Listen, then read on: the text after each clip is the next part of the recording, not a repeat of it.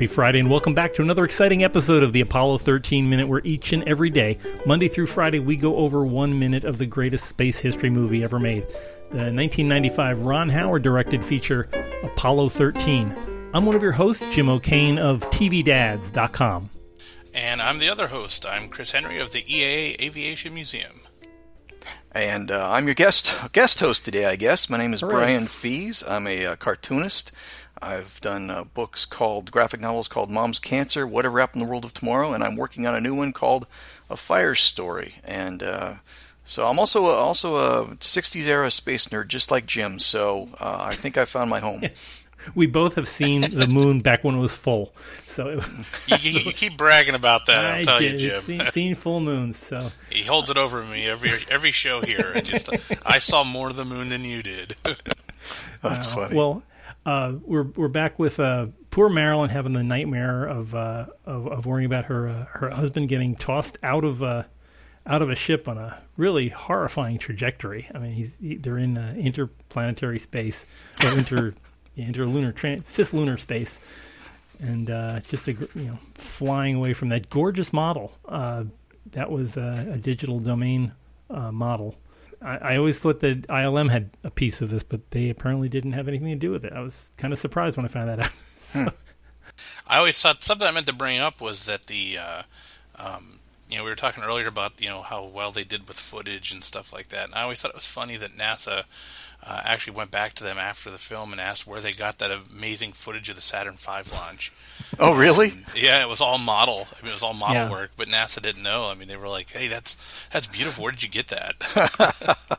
Well, that's funny. Well, I wouldn't mind kicking off talking a little more storytelling, because I sort of feel that's why I'm here, is to talk about that. And this minute has some really great stuff going on, and I want to, if you wouldn't mind, tie it back into the previous minute when Tom Hanks, as Jim Lovell, says, "Hey, we have a problem." Because to me, that's just the nub of this whole section of the movie. It's yesterday we talked about how it was foreshadowing for the audience, because most of the audience watching this is going to know that later on Jim Lovell is going to say something very similar to that, and so it sets them up for that. But here in this minute, that same line, which Marilyn dreamed, also turns out to be foreshadowing for her as a character, because later on Marilyn's going to hear her husband say something very much like that for real. And to me, that dream will make her terror in the moment that much more acute, because she's already got her brain primed that when she hears her husband say, "We have a problem," he's got about 5 seconds left to live. So for me, that line, as a dream, serves a real neat double-layered purpose, in that it primes us, the audience watching the movie, to expect real bad trouble the next time we hear it. And it primes Marilyn, the character within the movie, to expect the same, which makes us empathize with her even more stronger than we would have otherwise when it happens. It's priming the dread pump. Yeah, I think it's really neat. It's a great way of telling the story. I think it almost also trains you in a small way to know when to listen for the caution and warning signals in the ship. That you know something bad's. You don't know exactly, but you know something bad's happening when you hear that tone. That buzzing, on the spacecraft. Very true. I mean, it's teaching the audience what it's like to be aboard that spacecraft when something goes wrong, and we will be later when something goes wrong. That's a great point. Yeah. I had a thought this morning while I was preparing to do this, and Jim, you feel free to edit this out because it's a little out there. It's fine. I was thinking about Marilyn's dream and thinking about the whole idea of dreams as bad omens. And one of the most famous examples in history and literature is Pontius Pilate's wife, who dreamed about Jesus and pleaded with her husband Pontius Pilate not to prosecute this good innocent man. And I started thinking, Pilate, P-I-L-A-T-E, Pilate, P-I-L-O-T, Pilate's wife, it's a dream by a pilot's wife, and even though Jim Lovell wasn't the command module or lunar module pilot on Apollo 13, he was a pilot, and I just had to wonder when I thought of that, if anyone making the movie thought of that pun when they put this dream in Marilyn Lovell's head, or if I'm just the first one in history to come up with this, because I just think I delighted myself when I thought of that this morning. Wow. Well, I think anybody on the production probably had washed their hands of it. So. Wonderful. But no, an interesting tie-in. It is. I mean, that whole idea of omens and being an oracle, and I think the situation that Marilyn finds herself in is she's not, she's the astronaut's wife. She's not part of the inner circle. She's not an engineer. She's not an astronaut. But this faint, malingering dread that something horrible is going to happen, and if it turns into confirmation bias that you have this.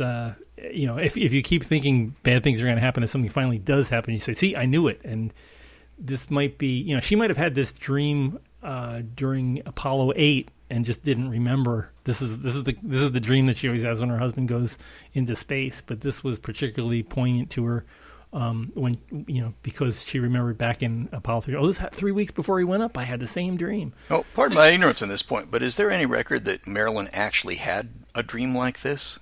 I don't know about like this, but she was having nightmares prior to the Apollo 13 mission. Because I assumed they invented this particular dream for the movie, but did she? She wrote and spoke about that. I didn't see it in. It's not in the book. It's not in Lost Moon, as far as I could tell. But she did mention that she was having nightmares. They weren't this specific that he was being blown out of the ship and stuff. But, yeah. So I mean, this, as far as I know, and we know this dream, this particular dream was invented for storytelling purposes. And I think it's a wonderful storytelling device. I think it does exactly what you want it to. It's there for a reason. Yeah. And she wakes up, of course, here in the second half. You seem to have hit on in the 30-second movie clips here, because we're in the second half of this clip where she wakes up in the quote unquote normal world of Houston, and she hears her husband talking with their youngest son about how. I mean, this is a very thinly disguised exposition about how a lunar mission works. So, very thinly. It's a nice family moment as Marilyn's kind of patting down the hallway, and she hears this lovely moment between her husband and her son. But it's my least favorite trope in science-related movies, which is explaining the audience through a character who ought to already know it. And in this case, Jim Lovell's explained to his son, Jay, how a flight to the moon works 3 weeks before he leaves. And I'm thinking, I know the kid is young, but you'd think he'd have taken some interest in Dad's job right before this moment. It makes the kid look a little dim that his dad's telling him, I'm going to fly to the moon as fast as a bullet, son. Well, yeah, he's heard that before, Dad. Yeah, and if he's like any other, I mean, he's a little bit younger than we were at the time. But I mean, when you were 8 years old, you knew exactly every piece of the Apollo Saturn V, and you could point out which where the RCS controls were and where the pitch control motors were. Well, every kid at the time was a source expert. Yeah, and this kid had extra incentive. But, from a storytelling perspective, this kind of exposition is absolutely necessary. The audience has to understand the action and the stakes. Doc Brown has to explain his plan to Marty McFly so we all know what they're trying to do and all the ways it can go wrong. But you have to be careful to do it right. And, I'm not sure Apollo 13 really clears the bar here. It reminded me a little of a moment in Hidden Figures, which is a movie I really like, despite a lot of its historical and scientific inaccuracies. But there's a moment where Jim Parsons is playing this engineer, leading a team of elite engineers and mathematicians and slide rule jockeys, and he's explaining to them what a parabolic arc is. And I'm thinking, if you don't already know that, you don't belong in that room, And it sort of felt like that to me too, but they got to do it. They got to get the exposition in. But like I say, I'm not sure Apollo 13 really clears the bar of making it believable and work here. My biggest question is, why would that kid have two different Revell kits in his room, and he didn't know what they were? I mean. Well, that's true. I mean, I was going to say I had two different Revell kits in my room, but I knew what they were. Yeah. Yeah. Now, did you have the 3 foot tall Revell with where you have to basically bend the plastic to? I did. It's a little. Yeah. How did you know? Didn't we all? I just remember it had that nice carrying case. I actually went out and got the 1/72nd scale Dragon Saturn V, and it's in my living room in a case. It's about as tall as I am. It's probably about almost 6 feet. It's probably about 6 feet tall. See, that's the difference between buying a model when you're 7 years old and buying a model when you're, I don't know how old you are, Chris, but let's say, when you're in your 40s or 50s. There's a big difference in how you treat them. Oh, yeah, absolutely. And what you pay for them. Yeah. Oh, as a kid, this thing would have been on a lot of missions. I can tell you that. Yeah, they had many landings on my bedroom floor. Man, I stuffed sparklers into every plastic model I had and lit them up and filmed them in Super 8, and I didn't. Not one survived, and I think I'm better for it. Yeah, I think we had the same childhood. It was just difficult to glue all the. We talked about this on a previous episode with Gemini. The hardest thing was putting those little fuel tanks, the round fuel tanks, and them glued just right so that the seam didn't show when you were filing it down. I think that there's a scene in Close Encounters of the Third Kind where Roy Neary is climbing up the side of Devil's Tower. He's going up there with Melinda Dillon as they're trying to get to the dark side of the moon. And she said, "I didn't know there was a pathway this way." And he said, "Next time, work in 3 dimensions." And I think that 3-dimensional use of models, I think, helped us all understand a little bit better than just looking at the charts and the foldouts from National Geographic. Well, that's a good point, and I'm still, as an adult, kind of learning how all that fit together. Just getting the lunar module in there, and the different kind of fairings and coverings, and man, those were amazing machines. Yeah. Well, I tell you where I think the scene kind of it's in the next minutes. We'll have to talk about it tomorrow, I guess. But what I do think the scene sets up cool is Jay's question about the hatch, which we'll talk about tomorrow. But and I guess it would, really tie in emotionally. If you were a kid, you didn't understand everything, but I think you understood that it was dangerous, and the concern for imagine your dad going to work. He was going to go to the moon. I think you'd be pretty terrified at some level, and I wonder if.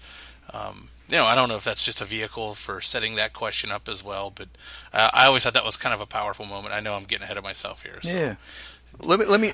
Jim could just edit this all out later. Yeah, no, it's fine. we keep giving him that option, and he probably won't take it. But let me circle back, because you mentioned Close Encounters of the Third Kind, and it flashed in my mind that Spielberg in recent years has said the one thing he regretted was having Roy Neary leave his family so easily as he did.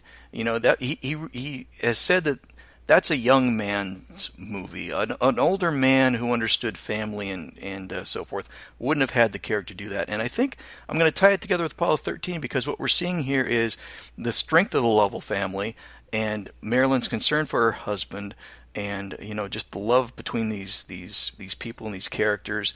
And Jim Lovell isn't a guy who would run off the Devil's Tower without giving his family the tools to deal with it, and a loving backward glance. He's going to fly off to the moon, and that's got its risks, but they're risks he understands and knows, and he's not toying with his family's love and future here.